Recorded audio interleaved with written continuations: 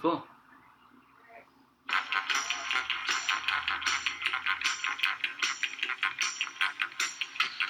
Podcast. Podcast. Podcast. Podcast. Oh, oops. There you go. Podcast. Podcast. Podcast. Hello and welcome to No Podcast. The podcast, the Batman podcast for people who love hot cousins. I'm Danny. And I'm Yari. And Hi. we are watching every Batman movie ever made from 1943 to the present. Yari, what did we watch this week? We watched Batman, Superman, Apocalypse. That's right. Wallace and Jacob have the week off. Uh-huh. Wallace is in a show or something, and Jacob is moving right now, so he doesn't have time. But comedian Yari Tall is on the show with us. Hi, how's it going, everybody? You Very can't cool. respond, I guess. Say it to yourselves. Yeah. In your own I was thinking time. about this the other day. I think he might have been the first comedian I met in New York. Really? I think so. Oh, because I think we started out... I mean, you did comedy before in Right. D.C., Right. but we started out in New York maybe roughly around the same time. Oh, is that right? How long ago did you move here? About 3 years ago? Yeah, I've been doing comedy for 3 years and some change. Oh, so no shit. yeah, so we probably met around the same time. Yeah. I was probably doing a lot of jerk-off material at the time, which is not so far off from what I do now. But when I first started, it was exclusively material about jacking I off. think every new comedian does a lot of jerk-off material and Yeah. thinks, like, oh, how has no one come up with this? Well, everyone has come up with Yeah. it, and then they move past it at some Exactly. point. Everyone says, like, maybe I can do something Yeah. that's better than this. Because everyone starts out hearing the, one Louis C.K. joke, well, the many Louis C.K. jokes about jerking off. Yeah. Everyone's like, oh, that's easy, I Yeah. can do that. Or they do, like, what if I just say something horribly offensive and just shock everyone, and that'll be, like, I've discovered this shortcut to laughter. People who've been doing the same open mics for 10 years still do that exact same thing. Yeah. But yeah, I'm super happy to be here. Yeah. I'm actually not too well informed in the Batman I was canon. going to ask you, what is your relationship with Batman? Do you know Um, Batman? Do you? Look, I haven't converted to the Church of Batman yet. I haven't been saved, baptized, if you will. Oh, God. We've been looking for a new name for this podcast. Church of Batman might be a strong contender. But I saw The Dark Knight. Okay. That's about it. Oh, man. You didn't even see the two bookings that series. No, I didn't. Oh, I man. have them both on my laptop, So and I this just must never have- got around to watching This it. must have been a very confusing movie for you. Well, There's- Batman didn't really do that much in this Yeah. movie. He mostly just did little one-liners. Mhm. Batman was kind of for most of the movie anyway, he was kind of early Gene Belcher in Bob's Burgers, where everyone else would have a plot and Yeah. Gene would just be like, here's a fart joke, and then edit scene to the Yeah. next one. The title's kind of misleading. Yeah. In this, it's not really Superman, Batman, Yeah. Apocalypse. It's like Supergirl. Yeah. Superman, Apocalypse. They could have just called it The Origin of Supergirl. That would have also been a better That's name. kind of a spoiler, though, because... But it's a spoiler for something that happens 10 minutes into the Well, movie. let me ask you a question, because I don't know anything about comic books really all that much. Mhm. I like Watchmen. Okay. I read that book probably once every 6 months or so. It's a great book. It's amazing. I've read The Killing Joke. Okay. I've read a bunch of Green Lantern editions because, 5 summers ago, my co-counselor at camp only wore Green Lantern shirts and only read Green Lantern canon. So I would just read a whole bunch of that stuff. But beyond that, I don't really read comic books all that much. I don't really watch superhero movies all that much. Mm-hmm. So here's my question. Okay. Is the only thing that can kill Superman kryptonite? Kryptonite's his main weakness. Yeah. He's also weak to magic, Okay. and then sometimes he can just get punched to death. Okay. Because Doomsday killed him in the famous death of Superman by basically just punching him really hard. punching him until he died? Yeah. Because I was curious, this seems like such a futile effort to, try to kill Superman. You gotta have a pretty big ego Yeah. to, try to kill Superman, right? That's exactly the problem with Superman. That's Yeah. why he's not an interesting character. He's never in danger. Yeah. It's very hard Yeah. to put him in danger. Yeah, because the whole time I was you know how in video games there's I'm thinking of Pokemon and specifically, I don't really play video games either, but in Pokemon, there's like hit points, and if you lose a certain amount of hit points, you die. Yeah. I was like, I have zero concept of what Superman's hit points are because that like Omega Blast thing. Yeah. Was that Doomsday that was doing that? Or no, that was Darkseid. Darkseid. Yeah. That was doing like Omega beams to him. I was like, I have no concept of how much this is hurting him because like they threw Superman down like a huge flight of stairs and he didn't have a scratch on him. Yeah. Then the Omega beams hit him and like half of his face was like covered in soot. That's one of the problems with comic books is a lot of those questions really just depend on who the writer is in that moment. And Superman can be strong enough to like lift an entire continent in one thing, and then another continent he's struggling to pick up a car. Yeah, it just really there's no consistency. Yeah, and it seemed like there was a point where he was just so tired after killing that whole army of like whatever those dudes were that were attacking the not Amazons. Were they Amazons? Yeah. Okay. Didn't see Wonder Woman either. Well, that was another thing that really. Well, because they wouldn't let me into the theater because I'm a man. This is the men's rights podcast, That's right? Yeah. No, there was like the thing. First of all, I was like, why didn't you do that in the first place? Like, just eradicate all those people. Yeah. And then he got really tired. I was like, oh, because it made him really tired. Yeah. Those things that it was Doomsday. That was the thing that in the Death of Superman, one of those killed him, and then there's 4,000 of them, and Batman's like single-handedly killing them.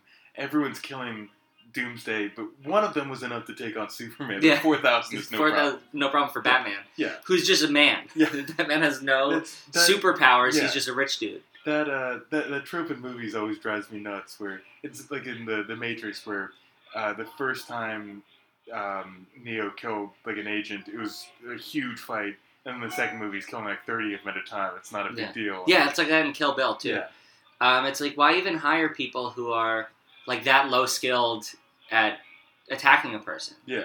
Like, why not just get everybody who's good, or just because you're just killing people for no reason at that point. Yeah. Also, like in anime, something that happens a lot is like a character will like almost die and they'll be on the ground and everyone will be like, oh no, they're dead. And then like they'll like open their eyes and be like, oh, they're alive. And that happened a lot in this movie. Yeah.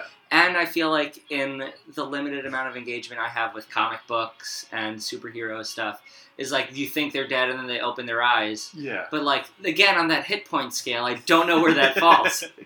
The style of this was also, it's not quite anime, but it looked pretty close. Yeah, the animations, I was trying to like pinpoint what they were going for. Yeah. There were a lot of like individual outlined breasts in this. Yes. Like sometimes there's like in stuff there's like just the general idea of like boobs. The idea of it's boobs. Like, oh, there's a shirt and then there's like a thing that's like sticking out like a triangle or a circle, like a semicircle. Yeah. But this was just like a lot of like individual boobs, and I was watching this with a girl that I'm seeing, and we were both like, this movie is like getting us hot. Yeah. No, we were both like, there's a lot of like boob in this movie. Yeah. And I just wasn't sure how to feel about it. And a lot of the guys were like drawn too muscular. Yeah, to the point it was weird. It didn't look right. But like small heads too. Their heads were so small. And they looked very Asian. Yeah. Superman, his eyes were very very small. Yeah. And his chin was so big. Yeah. He had this like huge chin. Yeah. Which I didn't really get. I also thought that it was funny that the only defining characteristic they gave to Supergirl was that she loved shopping. Yeah. And they never explained why Crypto, the dog, is that his name? Yeah. Was angry at her. He just like got angry at her like 10 minutes into the first movie, and then we never saw that again. Like something that should have come back. Yeah. That was Chekhov's super dog. Yeah, Chekhov's super dog. Yeah. Let's get into the plot of this. Yeah. So this takes place a few weeks after a movie we watched a few months ago, Superman, Batman, Public Enemies. There's actually that's with Chuck D and Flavor Flav in it. That's right, yeah. Superman and Batman join Public Enemy. Yeah. And they start their rap career. Well, it does take a nation of millions to hold Superman back, so I would assume. So this is an unusual bit of continuity. Usually these movies don't have any connection to one another. They stand alone. Yeah, and this didn't really need to have any continuity. It's just like a passing reference to some. They reference the fact that Lex Luthor was president and he was impeached and arrested. I heard that in the beginning. I was like, I don't remember if Lex Luthor was in the Superman or the Batman canon. Well, they're in the same universe. Yeah. He's primarily a Superman. The Superman enemy. Yeah. So they said that, and I was like, I guess that will be a thing. No, but no one doesn't reference it again. Yeah. It was just acknowledging that there was a movie before this. Okay. There's also there's like a news anchor who's giving like some exposition, and there's one comment she makes that she says that there's been no comment from Batman about Lex Luthor's arrest, which seems insane because he's a vigilante. Yeah. He's not like... Does he have a press conference? Yeah. like a PR person? Yeah, exactly. But then they said that Superman has been testifying at Luthor's hearings. So it's like, okay, I guess this is a thing. So is this like a we hate all super... Like, what is the relationship to superheroes in society in this timeline? I guess this does kind of... It is a little important that this comes after Superman, Batman, Public Enemies, because Lex Luthor had outlawed all superheroes. Okay. Except so an incredible situation.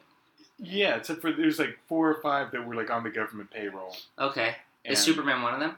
He was not. Okay. That's why he was one of the Public Enemies. Okay. Oh, cool. Yeah. Okay. Who are the ones that were on the government payroll? Captain Atom, Major Force, Power Girl... Power Girl? Yeah. Such a lazy name for yes. superhero. Power Girl's supposed to be like Supergirl from another dimension, which is weird that they already had Power Girl in here. but no Supergirl. Yeah. Also, one thing I was thinking about was that it's just so funny that like Superman, that like is like a 1930s that's like the like Grandmaster Flash, like their first like rapper names were all like, oh, I like pizza pie, and my name is like Pizza Joe. So it's like Superman, like okay, it's like a Superman. Yeah. But now like rappers are all named like really like obscure like things like Lil Peep, R.I.P. to him. But like that's such a silly name yeah, you for would a never rapper. go by Super Peep. Yeah, that's like a late stage rapper name, whereas like Wizard King is like the first gen. Yeah. I don't know if the metaphor seems like it breaks down. There's no Wizard King rappers. I guess not.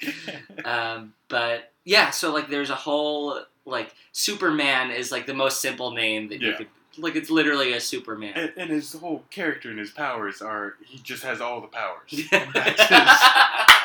That's his superpower. He has ice breath? Yeah. When did that? I didn't know that. He used to be even worse. In like the 80s, they kind of retconned a lot of stuff. They took away a lot of Superman's powers. Okay. But it used to be just whatever power he needed in that moment. Okay. Like he had super ventriloquism at one point, super knitting abilities. Okay. So just anything he needed in the situation, he just declared he had that ability. Okay, so these superheroes that were on the government payroll, were they people that Lex Luthor liked? Yeah. They were working for him. They were working for him, so they're like bad superheroes. They're like evil. I don't know about evil, but they're corrupted. Kind of. They're misled. Okay, so they were, like, they helped Lex Luthor. Yeah. Okay. Yeah. And were they antagonizing Batman and Superman? Yeah, because Batman and Superman were still working after having been outlawed. Yeah. And so these guys were kind of reluctantly pursuing them and kind of torn between obeying the law and obeying what they believed to be right. Okay.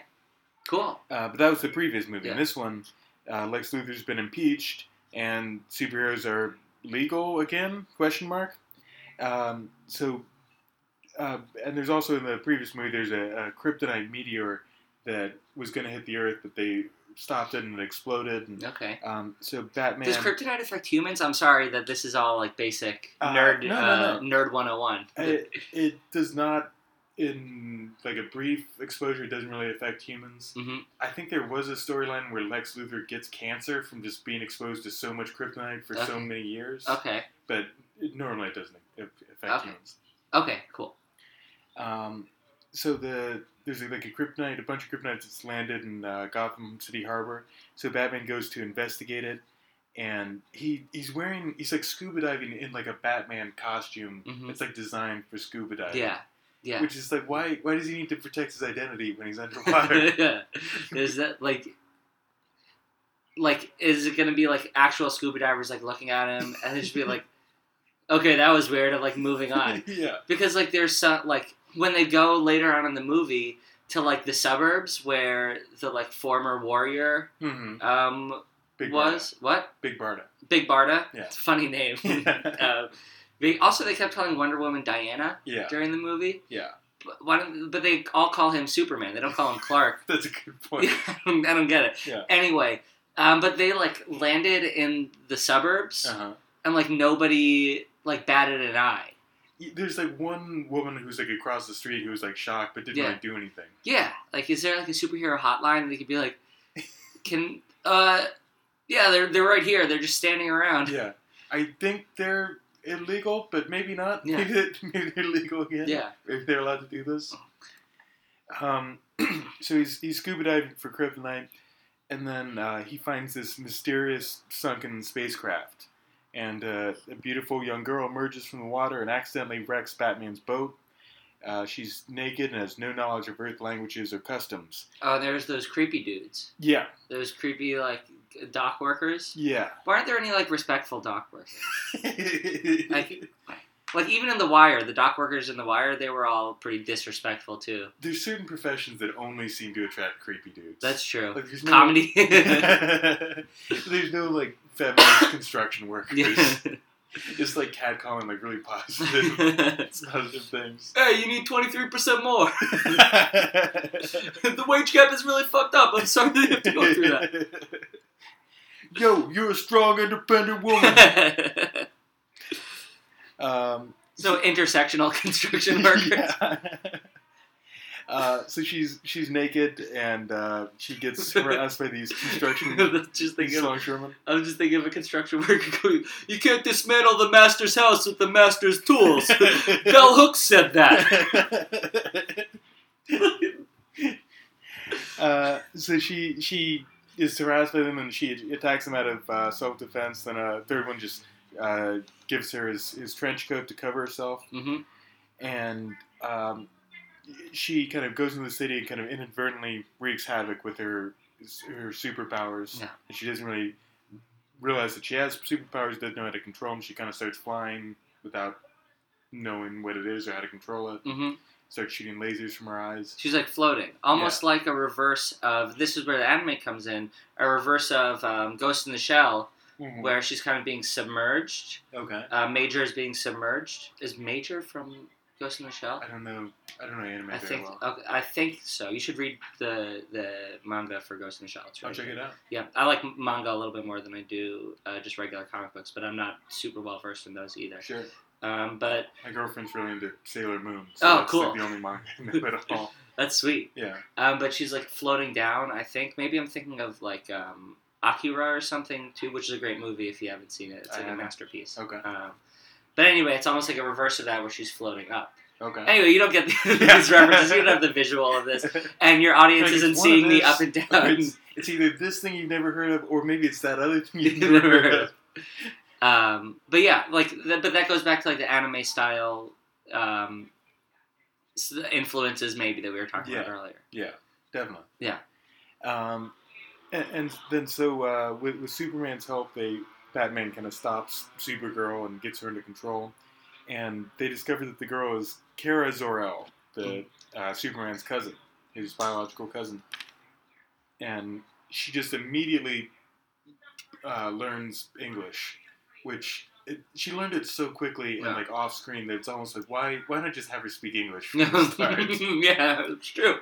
Why didn't They made a big deal out of like, oh, you learn so fast. Yeah. Like, who cares? Yeah, just if it's not going to be significant, just have her speak English. And they also did that, like, the pacing of her getting her powers was not very, like, getting control of her powers. She was like, I don't know what I'm doing. Yeah. And then, like, she lands on the Amazon planet, and she's like, oh, I immediately now know what I'm doing. Like, there was no montage of, like, let's get down to biz, like the Hun montage from Mulan. There was none of that with her.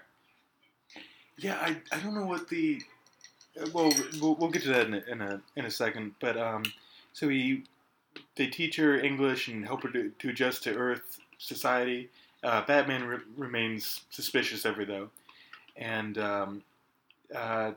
they take her shopping, and she's really into becoming an Earth girl. She loves shopping. Loves shopping. Why? Is it like what is the message of that? Like, on every planet, like, women be shopping. Like, even alien women. Yeah. This is just universal, beyond universal. Yeah. Just, galactic? I don't know, what would be the... Intergalactic? Intergalactic among just all females from every species. Yeah, every species. Like, you'll see, like, a female squirrel, like, go into Barney's and buy, like that really, like, quote-unquote skimpy outfit. And I'm doing air quotes. That's why I said quote-unquote. And because I don't want to, like, slut-shame a cartoon or anything. But Superman was like, absolutely not. And she was like, I'm taking this. And it's like, why? Like, there's no point to any of that other than women be shopping. Like, that's the only reason they included that montage. I guess the idea is, like, they want to establish that she really wants to be, like, a typical Earth girl. Mm-hmm. And I don't know what they could have done in 2 minutes to establish that she's trying to behave like a typical Earth girl. What would you have done? What would I have done differently? Yeah. What would be? You have 2 minutes to show an activity that a typical Earth girl likes to do. Reading "We Should All Be Feminists" by Chimamanda. No. I don't know. I would like she could go to the mall, but like interact with other teenagers, not like immediately go into like the expensive stores. Like, walk up to some Earth women or Earth teenagers and be like, "Hey, I'm." They didn't give her an Earth name, did they? I don't think Kara. Kara. Okay, I thought that was her Krypton name. I guess it is. What is her? So Kara's also an Earth name. Yeah. So she could have gone up to like some teenagers and been like, "Hey, I'm Kara. Like, what do you guys? I'm new in town. What do you guys do for fun around here?" And Superman would just like sit and read a newspaper. And she could, like, go and, like, get Auntie Anne's. That sounds like something fun that you know, is a typical Earth girl thing. Yeah. Earth girls love Auntie Anne's. That's true. You know, like, walk around Bath and Body Works. Mm-hmm. But not, like, do the whole, like, montage of, like, her loving shopping and, like, being upset that she broke a nail later in the, like, the laziest writing. Yeah. No, I just have her, like, do, like, teenager shit. Yeah. Like, you know. Just getting high in your friend's basement. Yeah, getting high. Doing what I did as a teenager, which is furiously masturbate all the time. So you think that would be the better movie? That's the better movie. If she's just furiously masturbating. Sitting in her parents' basement, not knowing how to clear cache, so just hoping your parents don't type the letter P into the search browser. This is a very different movie. This is a very different we're describing. Yeah. You know, do a lot of short form improv in her high school. Be in a play, you know, classic, like, normal teenager stuff. Yeah. Stay up really late watching Adult Swim. Yeah. And then just pass out in first period. Getting beat up on the bus. You know? Classic Earth girl. Yeah, trying to take out your frustrations on the one kid you were bigger than, but then, like, trying for 1 second and feeling super guilty and not doing it anymore. I feel like we've moved away from Earth girl You know, maybe have a loving relationship with her mother and father, you know. Maybe, I don't know, maybe she shouldn't have drank too much in college and maybe worked on her grades and gotten better grades. maybe that spent 2 years wasting her life in living in her parents' house when she moved back to New York. Are you doing okay? No, I'm fine. Doing I'm fine. alright? But no, eventually she starts doing therapy. She's on a bunch of antidepressants. She has learned to control her anxiety attacks a little bit. She's doing great. She is really, really killing it right now in the New York comedy scene. And someday she'll get on a podcast. Someday she'll get on a podcast, talk about Yari, Danny, Apocalypse. So I'm doing great. Thanks for asking. She's shopping and she gets Wonder Woman and this woman Lila Harbinger. They show up and they ambush Kara and Superman and they take her to Themyscira, the Amazon home island, Paradise Island, and reasoning that only there can she learn to control her powers. Which is a weird. It's like a attempt at a kind of a feminist message, but it's like forcing her to. They're kidnapping her, and forcing her to become a feminist. Yeah, and there's this whole battle of I know what's best for her. No, I know what's best for her, and she's like the teenager being like, why can't I know what's best for myself? And then it ends up that Superman actually knew what was best for her. Exactly. The message of the movie was listen to your dad, kids. Your dad / cousin. Yeah, your dad cousin. But he was why not just make her not his cousin, his niece or something? And why does she have to be related to him at all? Yeah, it just be another person from Krypton. The fact that there's only 2 Kryptonians left alive, and you've made it impossible for them to have sex without it being weird. Why would you put that on them? That's so they're extinct, basically. Yeah. Well, do Kryptonians have a lifespan, or can they just live indefinitely unless Kryptonite is introduced into their system? That's a good question. I don't know the answer to that. Is that ever explored in Superman canon? Presumably he ages. I guess he's got to die eventually. Yeah. But a weird thing about this movie is that it's billed Batman, Superman, but we've only been talking about Superman so Batman's far. Not that a huge part of this. He does the plot twist at the end. Yeah. He's got a little jetpack thing he rides around on for a while. Yeah. But I also think it's weird that other superheroes see Batman as an equal, at least in this movie, because he's a human. Right. And they're all I guess they're all different species of aliens and people. Wonder Woman is Amazon. Yeah. Superman is a Kryptonian, and Batman is just a classic man, as Jidenna once said. Classic man. Yeah, he's a classic man. But I just think it's weird that people maybe I think it's nice. Maybe we're so inundated with the supremacy in our system that systems are all kind of have this hierarchy of everything. So, but in my head, I was oh, why wouldn't Superman and Wonder Woman lord it over Batman that they have superpowers and he doesn't? I think it seems the obvious thing would be that they can destroy him, but there's been a number of examples in comics where he's fought Superman to a standstill, and he's proven himself to be their equal. He's just so smart and plans ahead and has so many gadgets. Okay. So he's able to stand as their equal. So money can buy you happiness. Or power. Yeah, oh, cool. I don't know about happiness. Money. And money will buy you power, and then you can be a real-life superhero if you want to. Exactly. Yeah. We can all be Batman if we just make enough money. Jeff Bezos. I'd be surprised if he wasn't a vigilante. There's no way Bill Gates hasn't thought about it. Yeah. There's no way it's never crossed his mind.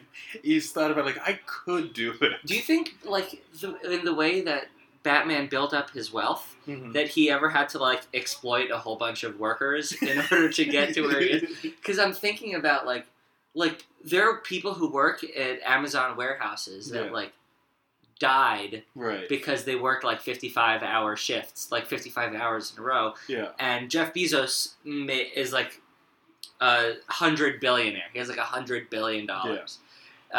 Batman, I'm assuming, has something similar to that amount of money because he could literally do anything that he wants with it.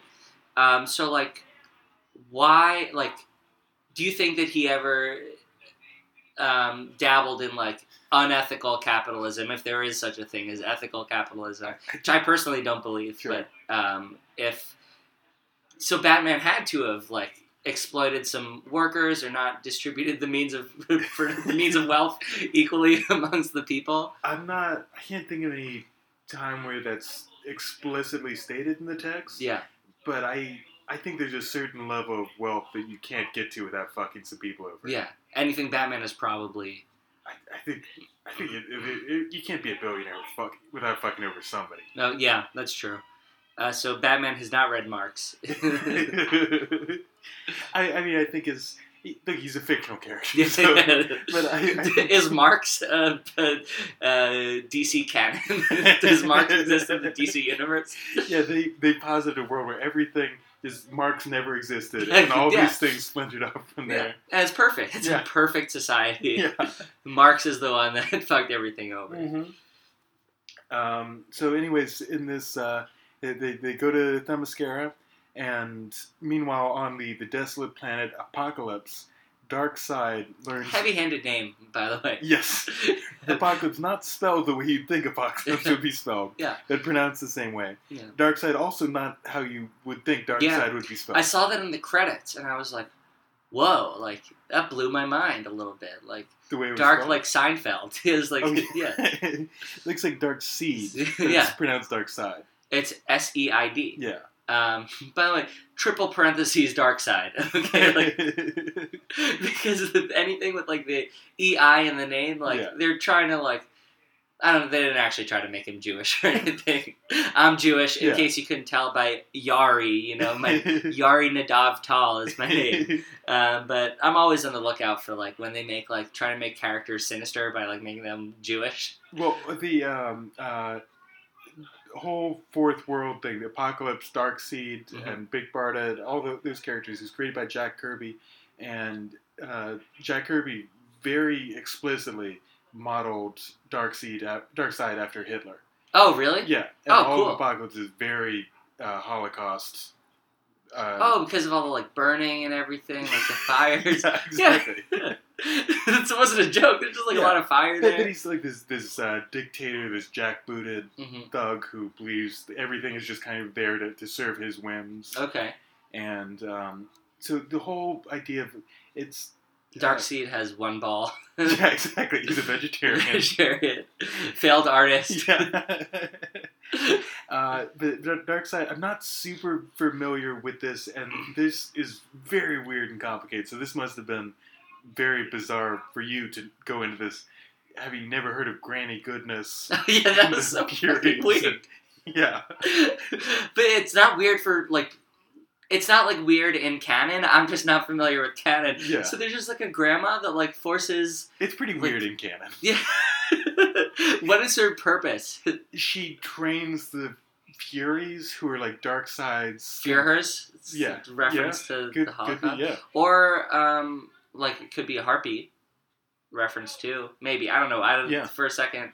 I was thinking about that. Maybe I was thinking of the Yu-Gi-Oh card that was like Harpy's sisters and sure, whatever. Harpy's twins. I don't remember.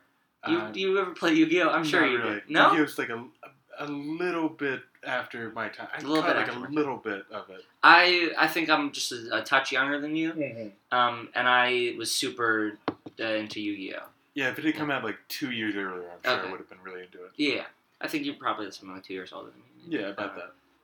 Born in 88? Born in 92, so 4 years older than me. Man. Yeah. But Apocalypse, basically, it's like this hellish planet. Darkseid rules over this with his Furies, are these warrior women who are kind of his elite guard. Mm-hmm. And Granny Goodness she runs like this orphanage on Apocalypse and also trains his guards. And she's just this really buff, older lady. It was always voiced by a man, and it's like long white hair and black lipstick, That's about all I know. Is she the best fighter of all the Furies? That's a good question. I don't think so. Because she trains them. Yeah. But, like, she must have some, like, when you get to a certain age, like, you're not just gonna be buff forever.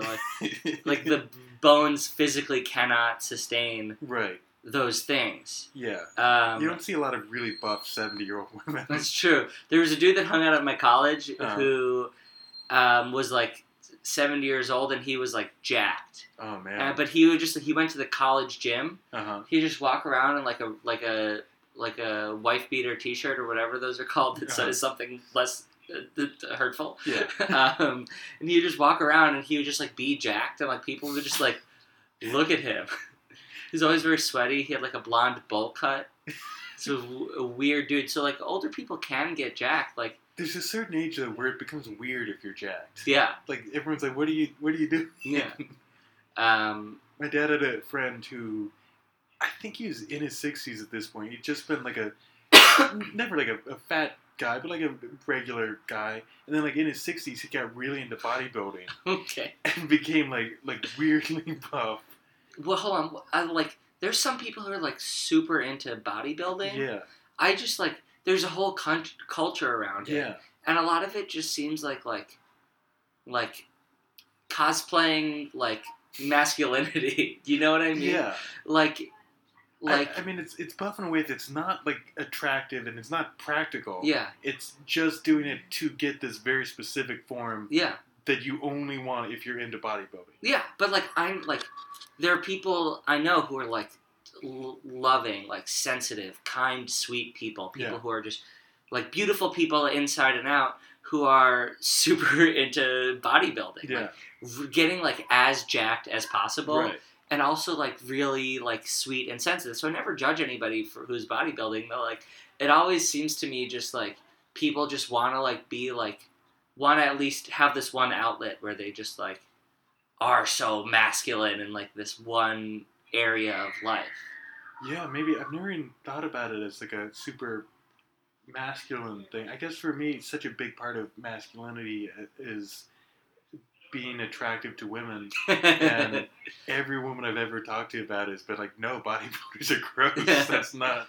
Well, in the gay community, there's also, like, masks. Oh, yeah. There are people who are, like, very into, like, masculine culture. DC is obviously a very gay city, and so is New York. Mm-hmm. That's where I went to school in DC, and I'm here. I'm not gay, but, you know, if I was, no big deal. Sure. Either. But if I'm not. But I like, I'm not, it's fine if I I'm not. Guys, seriously, no. Women, please, please, women, just let me know. But no, but like, I, like, grew up with, like, tons of gay people. Like, I have, like, a ton of, like, gay friends, and so I know a little bit about, like, the subcultures and everything. And, like, there's a huge subculture, like, not even a subculture, just, like, a type of gay person that are masks. MASCS. By the way, a joke that I wrote that I think is super funny, and I've told it to my gay friends and they think it's funny, but it's, like, would only work on Twitter, and I don't want it associated with like, tweets that I have, is somebody taught me the mask, MASC. I think that's very funny. That's very funny. That is something that will really work on Twitter. Yeah. You can't say it, like, at a show or something. Yeah. Like, it only works, like, written out because it's in quotes. But yeah. So, but being super masculine is something that's also very much in, like, gay culture too. When you say super masculine, does that mean? It doesn't mean bodybuilding. Okay. It just means, like, acting very, like, performatively like a man, like a man's man, you know. I don't know. Like, I wish the audience could see the movement like you made when you're trying to. I think I'm doing, like, a John Wayne style strut. Yeah, it was like John Wayne jogging. Yeah, kind of the hand motion you were doing. Yeah, I wish I could see John Wayne jogging. You should do a podcast where you do all of John Wayne's movies. Oh, God. Man Who Shot Liberty Valance. What's that canon like? He's got so many movies. That's true. This is going to take us another just 12 years just to get through How Batman. long? Because this podcast has to be a finite number of episodes, right? Yeah. Or are you just going to loop it back? No, eventually there's an end to this. Unless they come out with new movies. It's like the You Talking U2 to Me, Yeah. the Scott Ackerman, Adam Right. Scott podcast, where they review U2 albums. There's only so many U2 albums. Mm-hmm. And then U2's coming out with a new album, so they're going to do an episode with that. They managed to score an interview with actual U2, so they did that episode. Right. But maybe an episode comes out every 2 years of that, just as a Right. So you're like the You Talking U2 to Me of I don't know what we'll do once we hit the end. Right now, we have The Batman, which is scheduled to come out sometime in 2018. Okay. Scheduled as the last movie. If more stuff comes out after that, if it comes out before we hit that and we're still recording, I'm sure we'll throw it on the list. What day are people hearing this, by the way? Wednesday? Oh, this Wednesday. Oh, cool. This is actually going to be next Wednesday. We've Next got Wednesday. A couple. Okay, cool. Um, Happy Wednesday, or Happy Hump Day, you know? So I don't know. We'll see how we feel. At this point, I'm so ready to be done with Batman Yeah. that I don't know if I could stand to keep going. Yeah, you should do other stuff that you like too. 'Cause Yeah. you're clearly very passionate about. Yeah. Batman I'm sure and there'll be another podcast after this. Yeah, And there's so many things that we don't have planned to cover that we could go to if we want. There's so many fan films out there. Yeah. We've skimmed the surface of some big and famous fan films. Wow. We could go way more into you that. could do What are fan films? Just people who make a Batman movie on their own and just post it on YouTube. Wait, are those good? Some of them. Some Really? of them are really bad. Some of them are very good. Who plays Batman? Just Some dudes? Yeah, just some dude. Cool, and they do a good job. Some of them. Wow. And some of them are really shitty. I would love to see some campy D movie fan film Batman stuff. I mean, there's a lot of them that it's just a bunch of teenagers goofing around and they have no budget or anything. But some of them put a lot of time and effort and money. There's some that are $30,000 productions. Wow. Yeah. Wow. And it's kind of beautiful because they go in knowing these are characters that are owned by DC, so they can't sell this anywhere. Yeah. There's no way to make money off this. This Yeah. is just for fun So and they for spent love. $30,000 on Yeah. fun. That's rules. Good Yeah. for them. So I kind of love that Yeah. idea. Spend that on open mics this year. Yeah. That's not true. I haven't done And there's also 30,000 open mics. I wish. we haven't we've touched on the surface of Batman pornos. We could go way more Oh, into that would those. fucking get me on that one. No.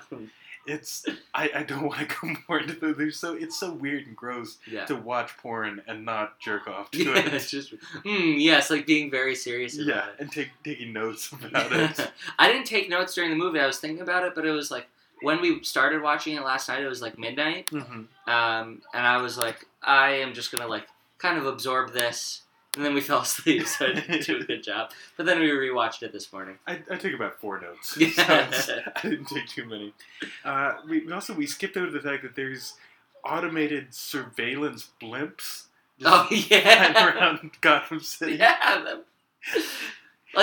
Drones exist. Yeah. They existed in 2010 too, and they're small. Yeah, And those can just survey things too. yeah. You know, I they don't think have to be They, the Goodyear blimp size. I think they had that line purely to justify the fact that Supergirl flies through a blimp at one point. Okay. I think they just wanted to have that shot, why would there be a blimp? I think it was. It was the Hindenburg. Yeah, Maybe it was a reference to the Hindenburg crash. it could be, I guess. I don't know. Was that a big deal in the In DC comics? universe? Yeah. Yeah. That happened probably around the same time that superheroes became. I think A it thing. was probably a few years before. I don't know if you have you ever read The Adventures of Cavalier and Clay? I have, yeah. It's a beautiful book. I've been meaning to reread it. But I like one thing that I like about comics is I like the culture of comics. I think a lot more and what they mean for society than I actually do comics themselves. Mm-hmm. I love knowing the political, cultural, societal things that influenced why comics exist in a certain way. Mm-hmm. And they were actually talking about this on Chapo Trap House, that they were disparaging Wonder Woman. They didn't think it was a very good movie. I haven't seen it. I can't comment on it. Mm-hmm. But one thing that they said was that one of the reasons that Wonder Woman was so popular and was so like big, and the reason that it was made the way that it was made was because people were like looking for like a strong woman to come and save them. Definitely. Yeah, and which I think is like a cool thing. I don't think that there's anything wrong with that. I think most of their critiques of Wonder Woman, which again I have no idea. When I was listening to it, I was like, oh, they're funny, but I have no knowledge of the movies, so I don't have my own opinion on it. Mm-hmm. But they were talking about how like it like is like performatively like a strong woman, but also like mirrors like U.S. imperialism Mm-hmm. in a lot of places, which you know, I again can't comment on that. But just the idea of like, and another point that they had made was like during the Obama years was when superhero movies really came out, and when they were really like big. And that was because like the world seemed like in such chaos after George Bush was president, Mm-hmm. and a lot of people felt like here was this like almost like a Superman-like figure who was going to come in and fix everything and clean everything up, and that felt that way for a lot of people, myself included. But then there was also like this dark, gritty side to these superhero movies where it's like there is this dark underbelly to American society Mm-hmm. that we can't that we don't necessarily know about. You know, or like that now it's exposed, but people who were like kind of living in our bubbles, I count myself amongst those people, like didn't really grasp the dark underbelly of society, of racism and class inequality and sexism and transphobia, homophobia, all these things. That was not something that, having grown up in New York, never occurred to me. Sure. But even in New York, it happens. I experienced anti-Semitism at like growing like in high school and in, not in middle school because I went to a Jewish school, but like the whole political and cultural and societal oeuvre around. And like the classic one is like Captain America punching a Nazi in like the 40s, Right. and people wanting like stuff like that to come back again, like people punching Nazis, which is a good thing. You punch Nazis if you can, but people are seeing that and like I don't know. I just think that all that stuff is very interesting. I think there's something very comforting about having very clear, explicit, these are the good guys, these are the bad guys.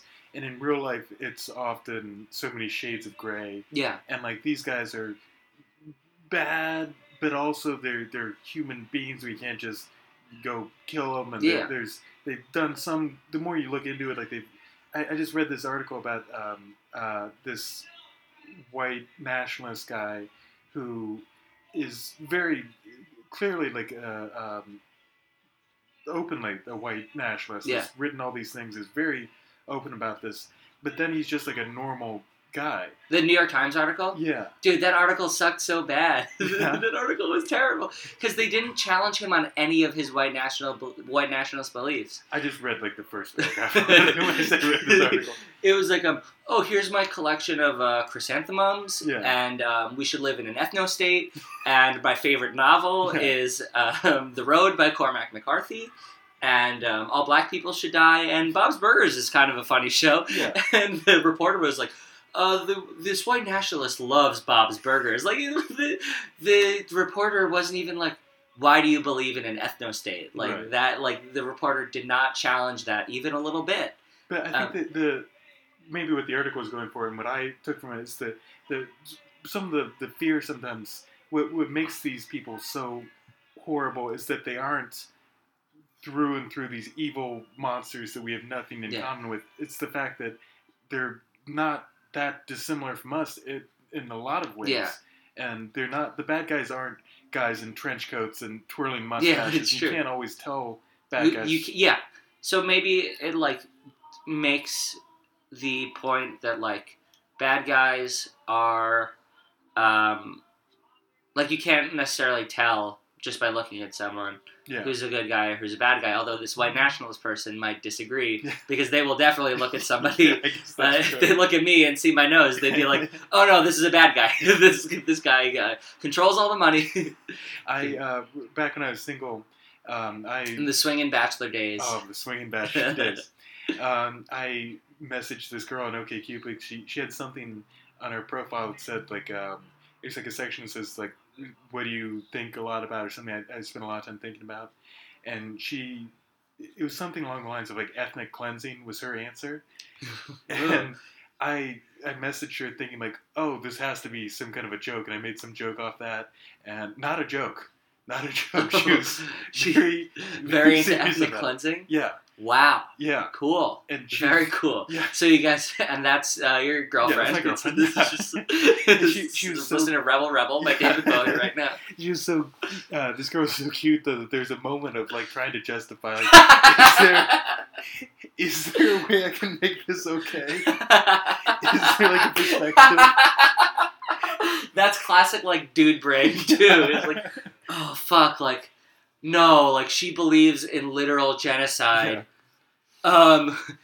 Maybe under certain circumstances, like, if I grew up, like... She said something about, like, I don't believe it should be, like, a violent thing. I just think the races would be better off if they were separated. I'm like, well, I mean, she's not into violence.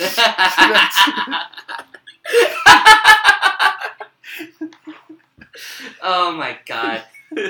That's horrible. But I've been there, dude. Like I have gone on like dates with people who have like misgendered like friends of mine, and after like intentionally? after I've corrected them, okay. They've been like, no, like I'm just gonna say it. Like I've said, like actually they use the pronouns they them, mm-hmm. and then they'll continue to say like she or he. Even after I've said it once, mm-hmm. But like I have like continued to like hang out with them, and that's like I think that sucks. I think that sucks about me. Like I wish that I was more principled to like be like, no, I need to like take a stand and like not. I mean, at some point though, I wonder. Sometimes I wonder with that idea that a lot of us have of I'm just not going to associate with anyone who does these bad things. Mm-hmm. I mean, there's a risk of, if you continue to hang out with them, there's a risk of normalizing that behavior and giving it a pass. But it's also, if everyone who disagrees with them cuts them off, that's true. Then you force them to live in a bubble, and they never hear anyone telling them they're wrong or hearing the opposite. Well, after in this case, after I corrected them, they still continued to do it, and I was like, oh, it's kind of not cool. And they're like, oh, sorry, but they like, made a big deal out of like saying it from then on. They're like, they, like, it's just like, you don't have to like, just like treat people like people. Right. So like, clearly they were like kind of sarcastically doing it to like half appease me, but half make me feel like some SJW dickhole for like correcting them. Yeah. And like I agree that you shouldn't cut off people you disagree with, and that you should continue to work with people about stuff. But I mean, I don't know. Like everybody has their own choices of who they want to associate with and hang out with, and what their like different lines are. That's true. For me, like if you're like misgendering my friends, I don't fuck with you, but I have things that like I tolerate that other people like might not. Sure. I can't tell you what they are off the top of my head. I mean, I've made it clear that ethnic cleansing isn't a hard line with me. So. That's not a hard and clear stop. Yeah. That's not a red light. That's like a stop sign. Like someone's like, okay, like maybe. Let me take another look at your picture. Yeah. Yeah, I'm sure there's things that I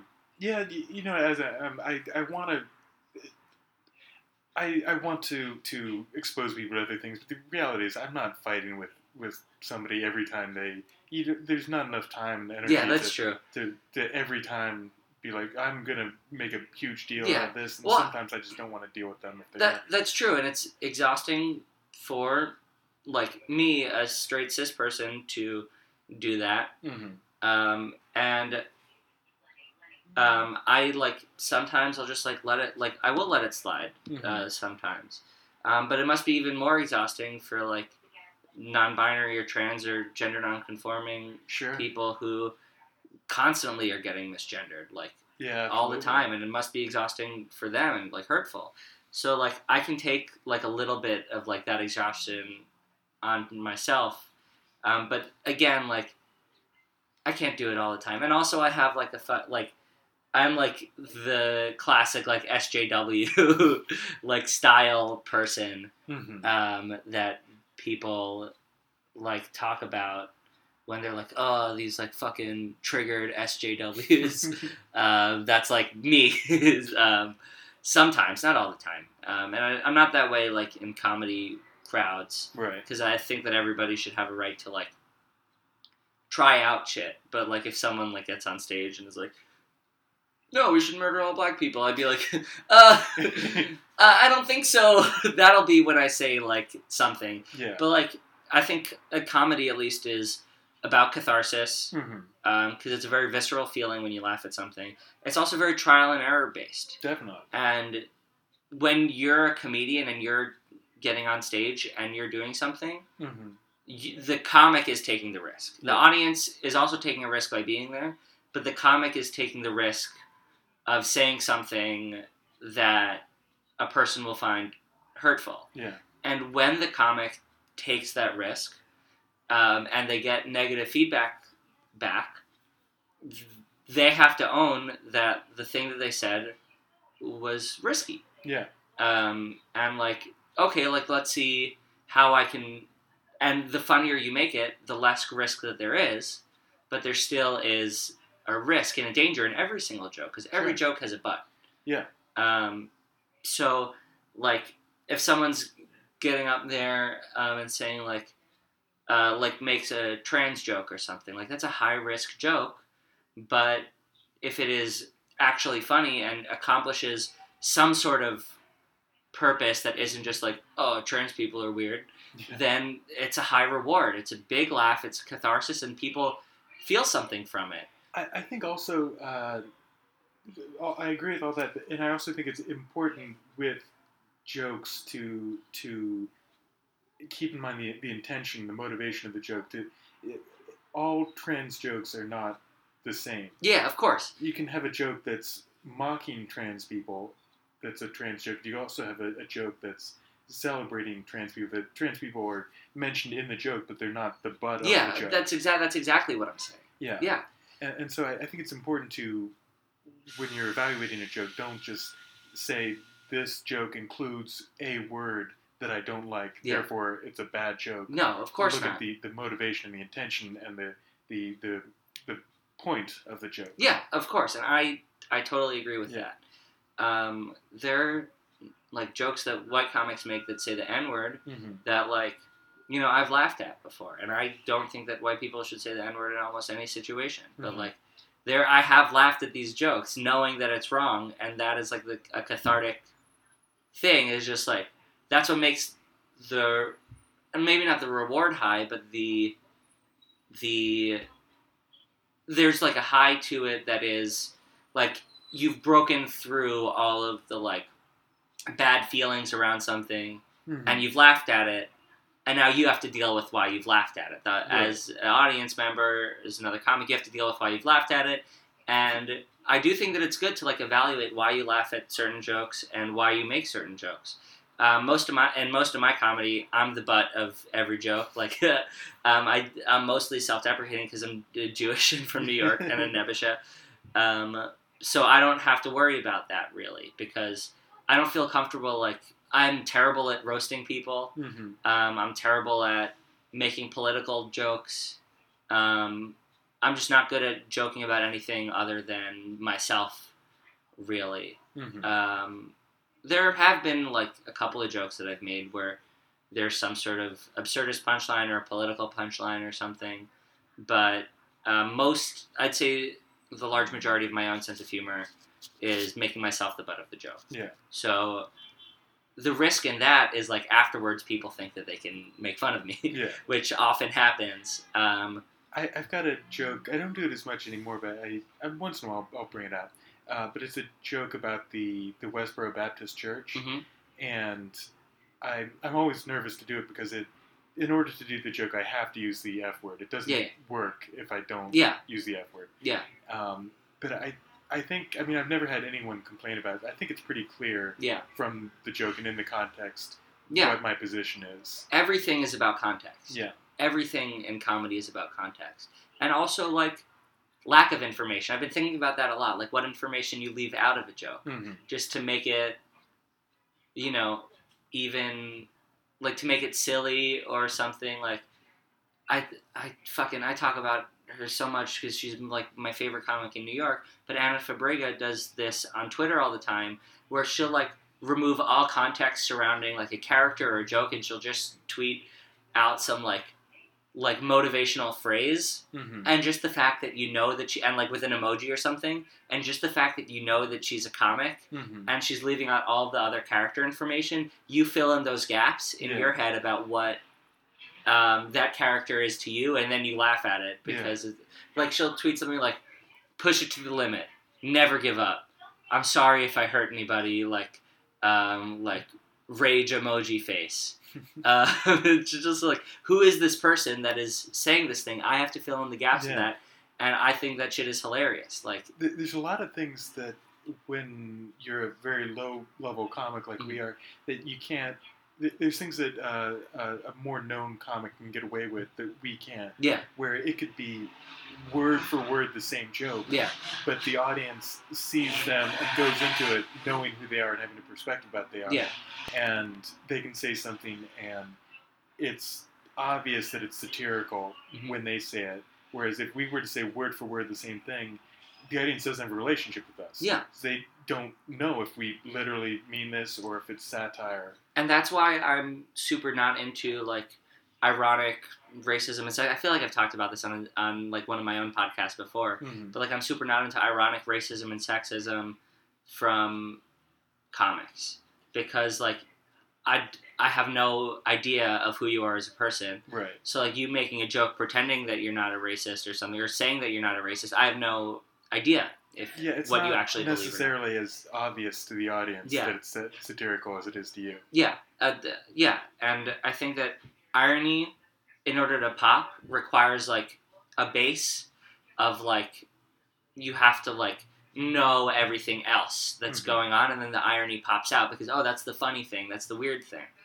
And, like, just like with the article that you were talking about, with the white supremacist who looks just like us, he could get on stage and make some, like, ironic racism jokes, but they're not ironic to him, but to us, they're ironic because we, like, may have different feelings about it, but to him, that's actually what he believes. So we have no concept of knowing what his baseline is, what his level of all this stuff is. You get what I'm saying? Yeah. But I don't know. I also, like, feel like sometimes I sound like a buzzkill talking because Patrice O'Neal is one of my favorite comics, and everything that he says is, like, very, like, wrong in this very, like, cathartic way that I love it so much. But there's a little dirtiness, there's a little edginess when I listen to him. Well, I think going back to what you were saying earlier, that people misuse the concept of the First Amendment of free speech so much to say anytime anyone criticizes them, like, well, I have free speech. Yeah. And that's not what free speech is. Yeah. Free speech is the government can't throw you in jail for saying something. That doesn't make you above criticism. Yeah. And so you can say whatever you want, but if you're going to say something that risks offending people, you have to stand behind what you say. Yeah, and deal with the consequences. Yeah. And so if you're going to tell a risky joke, you can do that, but you have to realize that there could be consequences. People could be upset. People could not laugh. Yeah, I 100% agree with that. I also, a lot of times, especially with very low-level comics, with open mics or something, when people get really offended about a joke, there's one in particular. There's a joke in D.C. I don't remember exactly what it was. It was something. I believe it was a rape joke. It was not. It was not funny, and it didn't get a laugh at all. Yeah. And this audience member was really upset. I think she shouted something at the comic, and then she wrote like an editorial to some newspaper about this. Yeah. And all these jokes, like there's almost like a free market kind of thing where if it's not getting a laugh, they're not going to keep doing it. Yeah. And there's no reason to make this into more than it is. Yeah. I told a rape joke. It didn't get a laugh. I felt horrible. Yeah. I resigned the rape joke. Yeah. That is what it is. But also I could see that happening at like a big name show or something. Mm-hmm. Like if you're like headlining Caroline's or something, and you're like telling a joke, like bombing with like really horrible material. I could see like people getting hurt and offended by that. Mm-hmm. But if you're another comic at an open mic, like, yeah, you should stand up for what you believe in 100%, and you should have a conversation with that comic afterwards and be like, hey, like that joke sucked. Yeah.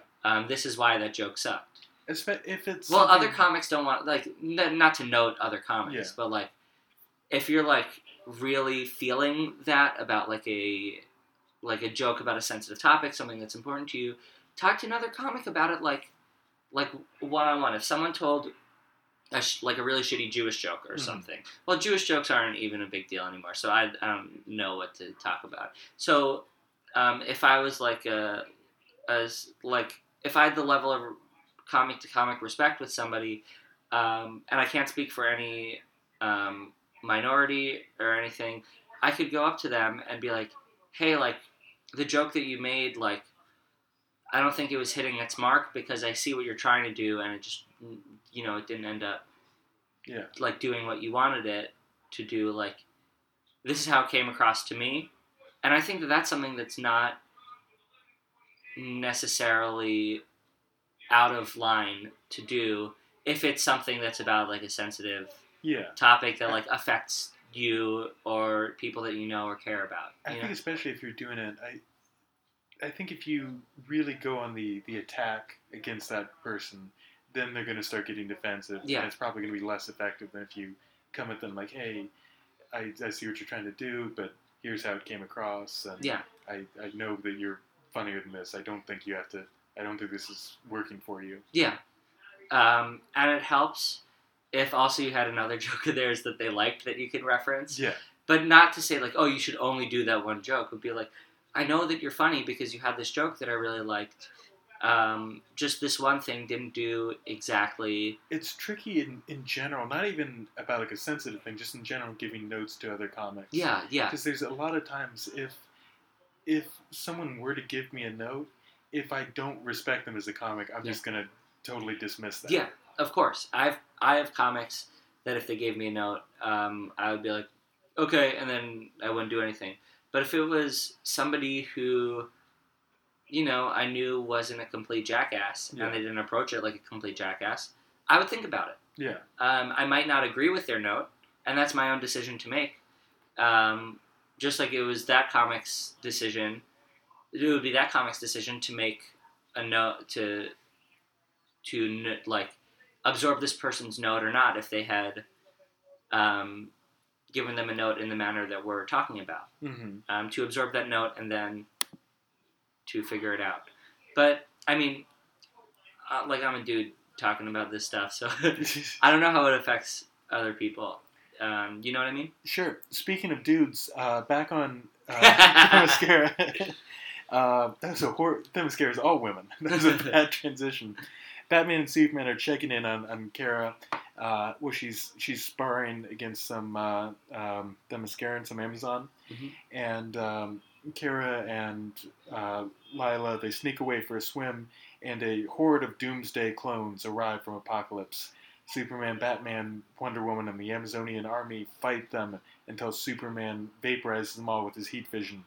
Batman, however, guesses the reason for the clones' attack and discovers Kara is missing and Lila is dead. At last, manifestation of her precognition reveals Darkseid is the culprit. They had some weird line where... I didn't get that was a premonition. I didn't either. It was just like a bubble that kind of floated up. Yeah. I had no frame of reference for Lila. So it's like, is this a prediction? Is this something that happened in the past? I had no idea. I am just barely familiar with her. I know she was in this big event in the 80s called Crisis on Infinite Earths. Okay. I did not realize she stuck around beyond that. This is the only time I've seen her in anything beyond that. Mm-hmm. So I don't really know anything about what her powers are or what she can do, but apparently she has premonitions Oh, cool. and lives on Themyscira.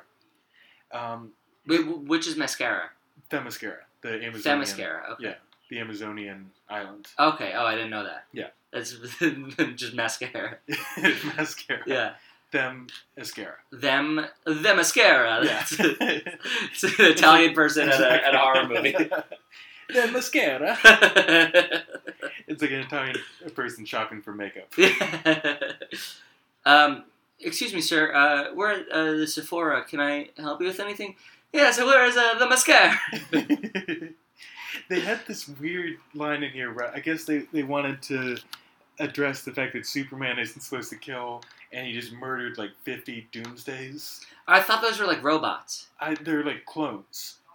But Okay. they said something about like, oh, they don't bleed, so it's fine. Okay, that sounds like some like in like Jewish like text. Uh-huh. They'll like find these weird ways to like warp around certain things to make them okay for modern society.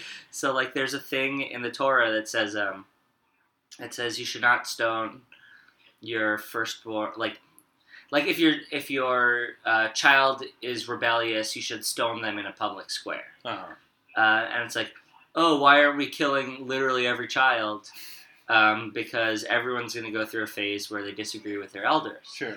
And there's like these workarounds where it's like, well, maybe they mean like stoning in a public square is like stone them verbally, like in your living room or something. Maybe this means something totally different. Yeah, like a stone. Like, what is a stone anyway? Like, and what does rebellious mean anyway? Because rebellious could mean like talking back to your parents, but rebellious could mean like being Hitler. Like, if your kid is Hitler, maybe you should kill them in a public square. But like, do words mean anything at all? yeah. That's literally all like interpretation of the Torah. Is like it's literally like how different rabbis interpret different words. So like one thing that I think is really interesting is in the laws of kashrut, which is keeping kosher, is like the actual text that kosher comes from is just you should not cook a calf in its mother's milk. Right. So they took that to mean you can't mix meat and dairy. Because you never know what cow and you never know what milk, and like there's a possibility. Sure. I get that. But in that context, you could probably have a burger with goat cheese on it if you knew exactly where the meat was sourced from. You could have, like, if there was a cow in Delaware, like meat was sourced from Delaware, and the cheese is local from Vermont, there's there's pretty much a zero chance that cow's mother produced that milk. That makes sense. Also, you're not supposed to eat chicken and cheese together. Chickens don't make milk, but you can cook a chicken and an egg together. You like breaded chicken is chicken in egg with breadcrumbs. Yeah. And wouldn't you think that like calf in its mother's milk, chicken with the egg that it laid? Right. That might be something similar. And you can also eat fish and dairy together. And all of this just seems like none of that really makes sense to me. And I have asked like rabbis about this because I want to know. Right. Like really, because I agree that it would be unethical to cook a cow in its mother's milk. Well, what is the reasoning as to why? It's just that it's weird? It's just that it's gross? like cruel, I think. Well, all reasoning is that God said not to. Yeah, okay. That's the reason. Okay.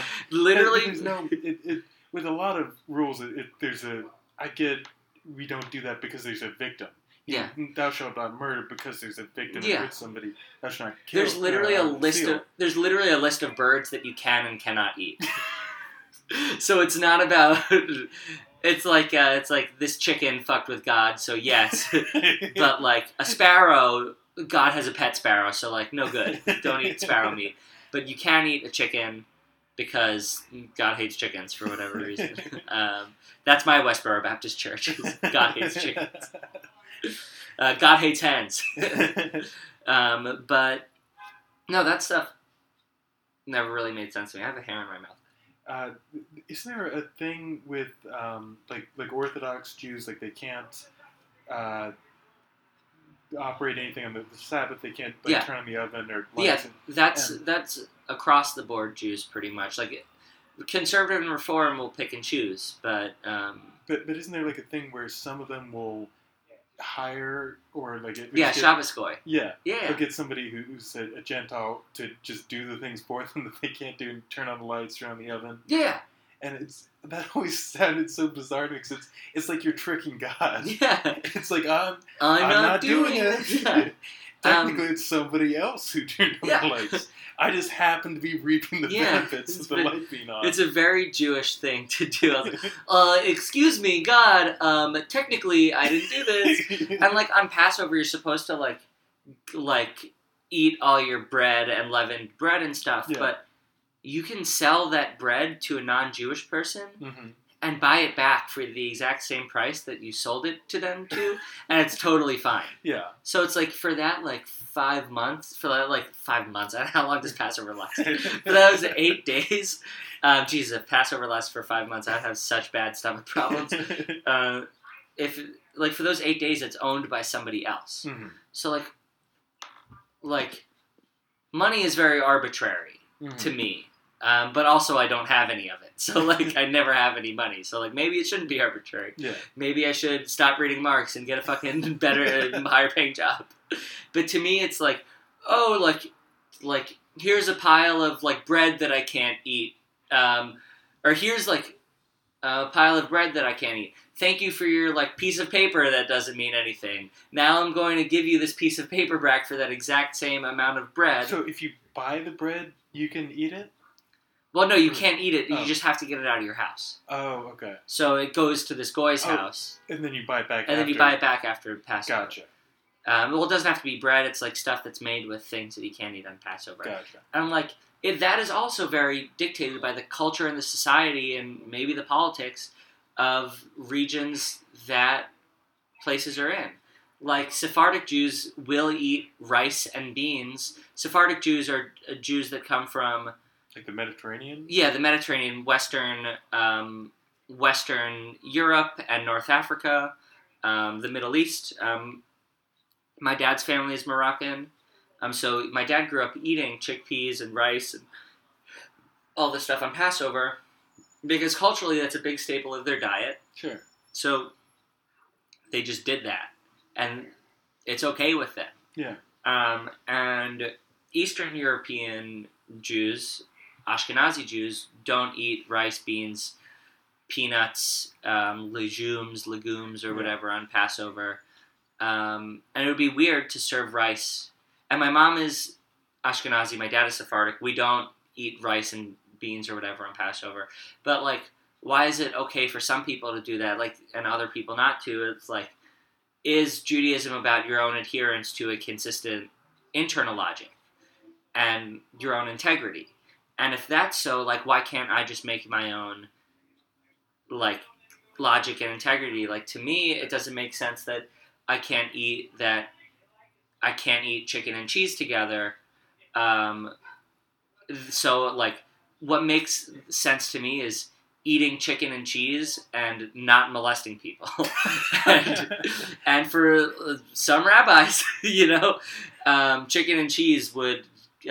get you killed, but molesting people is, just fine. Yeah. And obviously that's not most rabbis. That's a very small sect of rabbis that is disproportionately reported about in the New York Daily News. But I don't think that's their stated position of molesting people is fine. Yeah, but then why do they do it?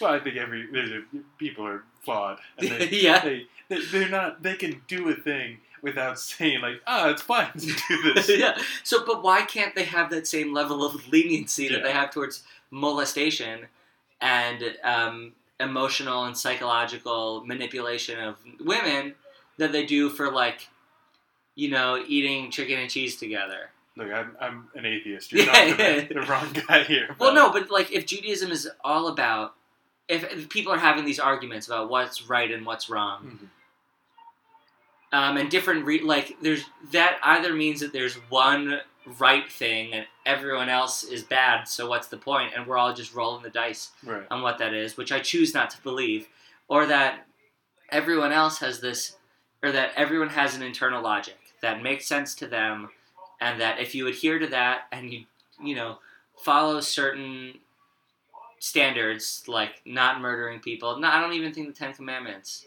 is a good guideline because, like, respect your mother and father. What if they were abusive? My mom and dad are great. I love my mom and dad. There are people who have mothers and fathers who are abusive. Like, and do you have to respect them just because it says so in the Ten Commandments? Are you going to go to hell? And what constitutes respect at some point? If they're ordering you to do something that's morally wrong, Yeah. should you be doing that just because they're your mother and father? Yeah. Some might say yes, and like, so I don't think the Ten Commandments are even like a good guideline for that. Although, like, don't murder people, don't steal things, like those things I agree with. Sure. I don't think there's a lot of people who are going to fight you with that. Yeah. Maybe Ras Al Ghul, is that right? That's right. Is that Superman or Batman? That's Batman. Okay. It's a Batman podcast. Yeah. But no, I just don't get that, kind of, and that gives me this weird relationship with Judaism, Sure. which I talk a lot about in my comedy as well. Sure. But I think I need to write some more jokes about it because I clearly feel a lot about it, and that's a good sign that you should write something about it. Superman is a very Jewish character created by Jerry Siegel and Joel Shuster. Oh, cool. Two nice Jewish boys from the Bronx. Cool. Bronx, Queens, somewhere in New York. I'm a nice Jewish boy from Queens. Yeah. And Superman just like me. Yeah, and they kind of modeled him after Moses and the Golem. Yeah. That was in The Adventures of Cavalier and Clay. Yeah. Where I talked about the Golem. Yeah. And they made a superhero called the Golem in that book, I believe. Yeah, they did. It's an explicitly Jewish superhero, explicitly Right. Jewish story, which is very cool. And that's awesome that, Superman, I never, maybe because I don't engage with the content all that much, but he always seemed to me like the ideal, like American He guy. looks very waspy. Yeah. Well, there's, like, also this very Jewish cultural thing. I just finished reading this book, Portnoy's Complaint, Mm-hmm. which is a wonderful book about what it means to be an American Jew, specifically a Northeast Jew, with all the psychosexual neuroses and everything that come with that, and your relationship with your Jewish culture and kind of wanting this ideal American version of like things.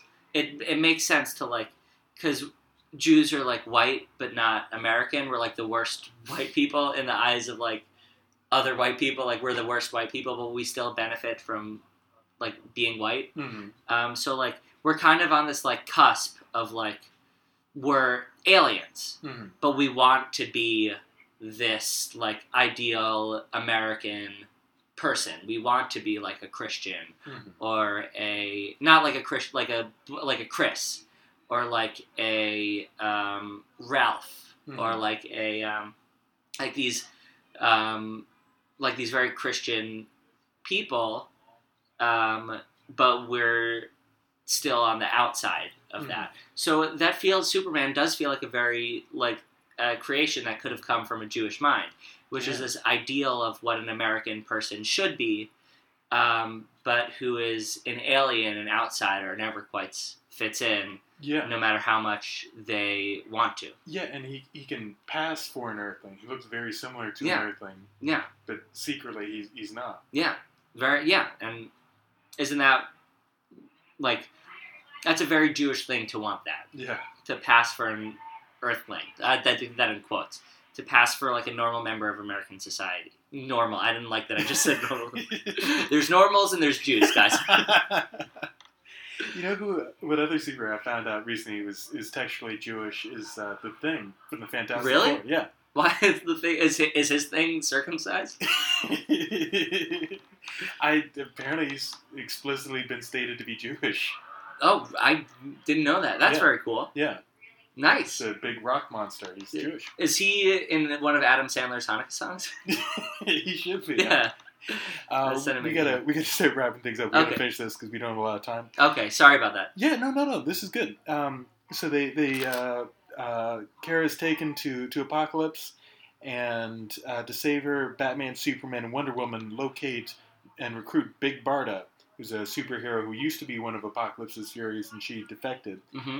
And she helps them get to Apocalypse, and Granny Goodness and the female Furies ambush the heroes, mm-hmm. and the heroes win, and Batman goes off he gets a little jetpack platform mm-hmm. thing, and he's flying around in that.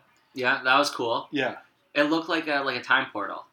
A time portal? There's I don't know, I always imagine a time portal looking like a circle with a light on it. What's a time portal? I don't know, you go back and forth through time. Oh, okay. Okay, fair enough. Yeah. Asked and answered? Yeah, I think, maybe it's from an Animaniacs or something. Okay. Yeah. I thought this was a specific No. sci-fi thing. No, I don't know. I have made it very clear I don't know very much about nerd stuff. So he finds Darkseid's supply of Hellspores, the source of the fire pits on Apocalypse. And meanwhile, Superman encounters Darkseid, demanding that Kara go back with him. And Darkseid says that Kara may leave if she wants to. And then Kara attacks Superman because she's been brainwashed into serving Darkseid and wears a seductive outfit and has a sharp hairstyle. Ooh. This is the article I'm reading. Yeah. This isn't my commentary. Kara plummets he pummels a reluctant Superman while Darkseid watches, until Batman confronts Darkseid and informs him he's activated the Hellspores, which will destroy Apocalypse. He issues Darkseid an ultimatum: free Kara and promise to leave her alone, and Batman will deactivate the spores. Superman defeats Kara. Barda and Wonder Woman present Darkseid with a subdued Granny, whereupon Darkseid allows him to leave Apocalypse. This is one of those moments where sometimes Batman feels too smart. He's on an alien planet and immediately knows exactly what to do, what these Hellspores are. That felt like such a cop out. Yeah. It was not only do I know about this very specific thing, but also I figured out the code, and all this happened off camera. Yes. So yeah, Darkseid says there's no way you could ever figure out the code, and Batman's like, oh, couldn't I? Yeah. Omega 7A. Yeah. They're how? They never acknowledged. About how he does that. Never acknowledged. I had to go back and rewatch. Wait, did I miss something? And he figured this out. No, they just all happened off because it's an hour and 15-minute long movie. Yeah. They're not gonna make this movie. It's a direct-to-video animated feature. They're not gonna make this super all the dots have to connect. Just fuck it. Kids and nerds are gonna watch this. So I could have dealt with. Because I hope I'm not demeaning you by saying nerds. No. Okay, good. I don't know if that's something that's hurtful to you. No. Yeah, cool. I'm very okay with who I am. But I could have dealt with cutting some of the shopping montages yes. and having a little bit more explanation of what went on there. Yeah.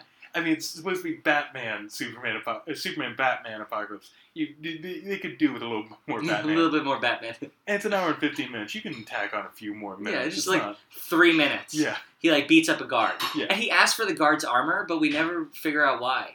Because he doesn't have to do that Stormtroopers thing where they have to put on the Stormtrooper outfit and sneak in. He's just give me your outfit. And they're okay. And then he just shows up 2 scenes later with the outfit. But he's also still wearing his cowl, and it's clearly Batman. He's not disguised. Yeah. He's just got the armor on, covering his chest and his arms. Yeah, it's very confusing. Yeah. So they go back to Earth, and everything seems to be normal again. Clark takes Kara to meet his parents in Smallville, and he's just kind of made the decision that she's going to live with them. I don't think he's talked to his parents about this. Yeah, because they showed up. Yeah. And there was that weird, after the house fell down, there's that weird thing where they just stood there. It's this girl that they've never met before. So Darkseid comes back, and he makes some kind of a weird trick, like almost like a Sabbath Goy trick. Like, oh, I didn't explicitly say. I said I wouldn't kill her. I didn't say I wouldn't kill Superman. Yeah. So it's okay. Yeah, exactly. And then they have a big fight, and Superman beats him up and punches him into space. So then the Clarks... Why didn't he just use his ice breath? Because he's like, he'll have to thaw out first, and like, he froze in space because space is very cold. Yeah. But like, why didn't he just use the ice breath that he used in minute 4 of the movie? That's a good question. Yeah. If Darkseid's weakness is freezing, apparently. Yeah. So then the Clarks show back up, and they don't seem to have realized that Kara exists, or that I don't think they agreed to adopt her. He just shows up and puts them in a position where they can't say no to this. Yeah. And he destroys their house. Yeah. And their farm. And he's like, I can fix that. And then she says this gross thing about, like, I know how to pound. Yeah. It's like, I've noticed that too. Yeah, it was like, why would you, like, this is a teenager, like, a teenager talking to her newly adopted parents. Yeah. And, like, you've sexualized her weirdly, like, but not in, like, very overt ways, but in these, like, very subtle ways. But that line, it's like, it's such a bizarre line that it can't not be a double entendre. They can't. Yeah. It can't have been unintentional. Yeah. Yeah. Because nobody says that. Yeah. Nobody says that. Also, the joke writing in this whole movie, subpar. Not great. Yeah, it was...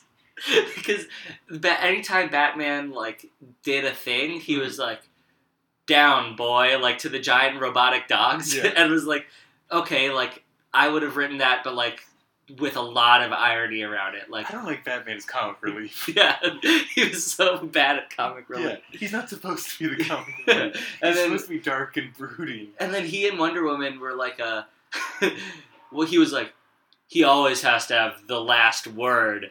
And Wonder Woman, like, nudged him as if that was in any way a joke. Yeah. I guess there's literally no joke maybe there. The joke is that Batman has now gotten the last word. Yeah. And so that it's ironic he's saying his last word is that Superman gets the last word. Yeah, but, like... But Superman is already gone, so it's not really the last word between Superman... I don't know. The only thing that identified it as a joke is, like, that it was included in the movie. Because it didn't have to be included in the movie. That was the only reason. So basically that's it. They go off and they fly to Metropolis together. Happy as two cousins can be. Again, not my... use the article, not my words. Yeah. Did they ever build the farm back? I guess we can assume they did it off camera. Yeah. But for a movie where so much of it was her trying to find her own identity and become her own person, to have her ending up dressed as her cousin, as a female version of her cousin, is weird. It's it rules. Yeah. Very good. That's very good. It's like like a different person wrote the last 5 minutes, having not seen the previous hour. Yeah. It's like the point of the movie is like, I'm trying to fit in, and fitting in can be cool sometimes, but I should make a decision for myself. But my decision for myself is that I want to do exactly the same thing. Yeah. You always tell me what to do. You don't let me decide that I want to do what you want me to do. It's my decision to be just like you. You should, maybe the decision is when a strong man is telling you to do something, you might say no at first, but I don't like that. I don't like that that's the point of the movie. And I don't agree with that point of the movie. I think the moral is that if you're a teenage girl, you should always listen to your cousin dad. Yes. Listen to your cousin. Your cousin dad. Yeah, your cousin dad. So that's Superman, Batman, Apocalypse. Yari, would you recommend this movie? Would I recommend this movie? To Batman completionists, yes. To people who have never seen Batman before, if they have the opportunity to be on a podcast with you, yes. I enjoyed it knowing that I was going to talk to someone about it. Yeah. But if I was just like sitting alone in a room watching it, probably be like, oh, I wish I didn't see that. Yeah, this isn't one of the. It's I've seen worse, but I've seen a lot better. I wouldn't waste your time unless you're on an obsessive goal to watch every Batman movie. Yeah. There's much better things you could be doing with your time. So that recommend it for completionists and for people who want to be on a podcast with their friend Danny. Yes.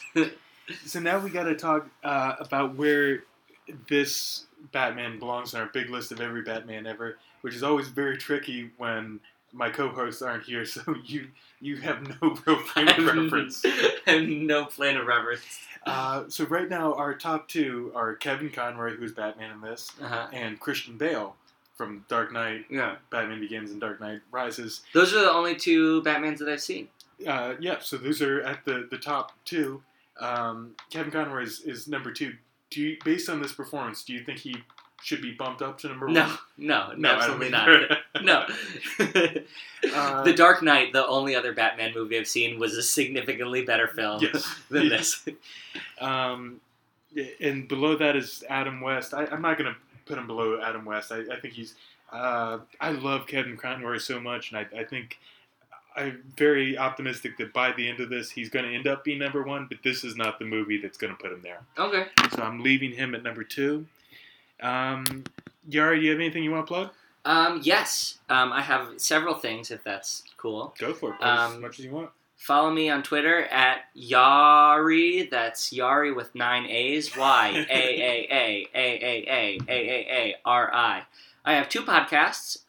Influenza, like influenza, but with a C, where I talk to creative people about the music that influences their work in life. Obnoxious Laughter with my co-host Spencer Moravec, who is very funny. I'm okay. And we dick around. Spencer doesn't normally let me get away with just mumbling about SJW stuff, and he'll push me into funny shit. And we're just kind of heightened, obnoxious versions of ourselves. It's very funny. I'm also on two improv teams. One is called, we're between the names Lenovo and My Hot Cousin. We've been doing improv together for 9 months, and we were going by Lenovo, but there is a famous company with that name, so it's a computer company, so we have to probably change it. So it might be My Hot Cousin coming up. I don't know when that's happening. Named after Supergirl. Yeah, named after Supergirl. And I just joined a new improv team, Vaughn, who are very funny. That's Vaughn, Vaughn. And I am hosting a show on December 22nd at Muchmore's at 6:30. I don't have the lineup for it, but me and my co-producer, Emma DiMatteo, she's very funny. You can follow her on Twitter at JokesOnEmma. And that's it for me. I don't have a lot to plug. I got a few shows coming up, but they're all going to be over by the time this comes out. So follow me on Twitter at Danny Rathbun, DANNYRATHBUN. That's also my Facebook. If you want to like and subscribe to the podcast, we really appreciate it. Also, if you want to tell some of your friends, we love it when people say that they told their friends, got their friends listen to this. It means a lot to us. Next week on the podcast, we are going to be watching some fan films with Jeremy Hammond. Oh, cool. Yeah. Very funny guy, writer for Hard Times. That's awesome. Yeah. Yara, we end every episode by shouting the word Kareem. You want to lead us into Kareem? Just like a Kareem. Kareem! Kareem!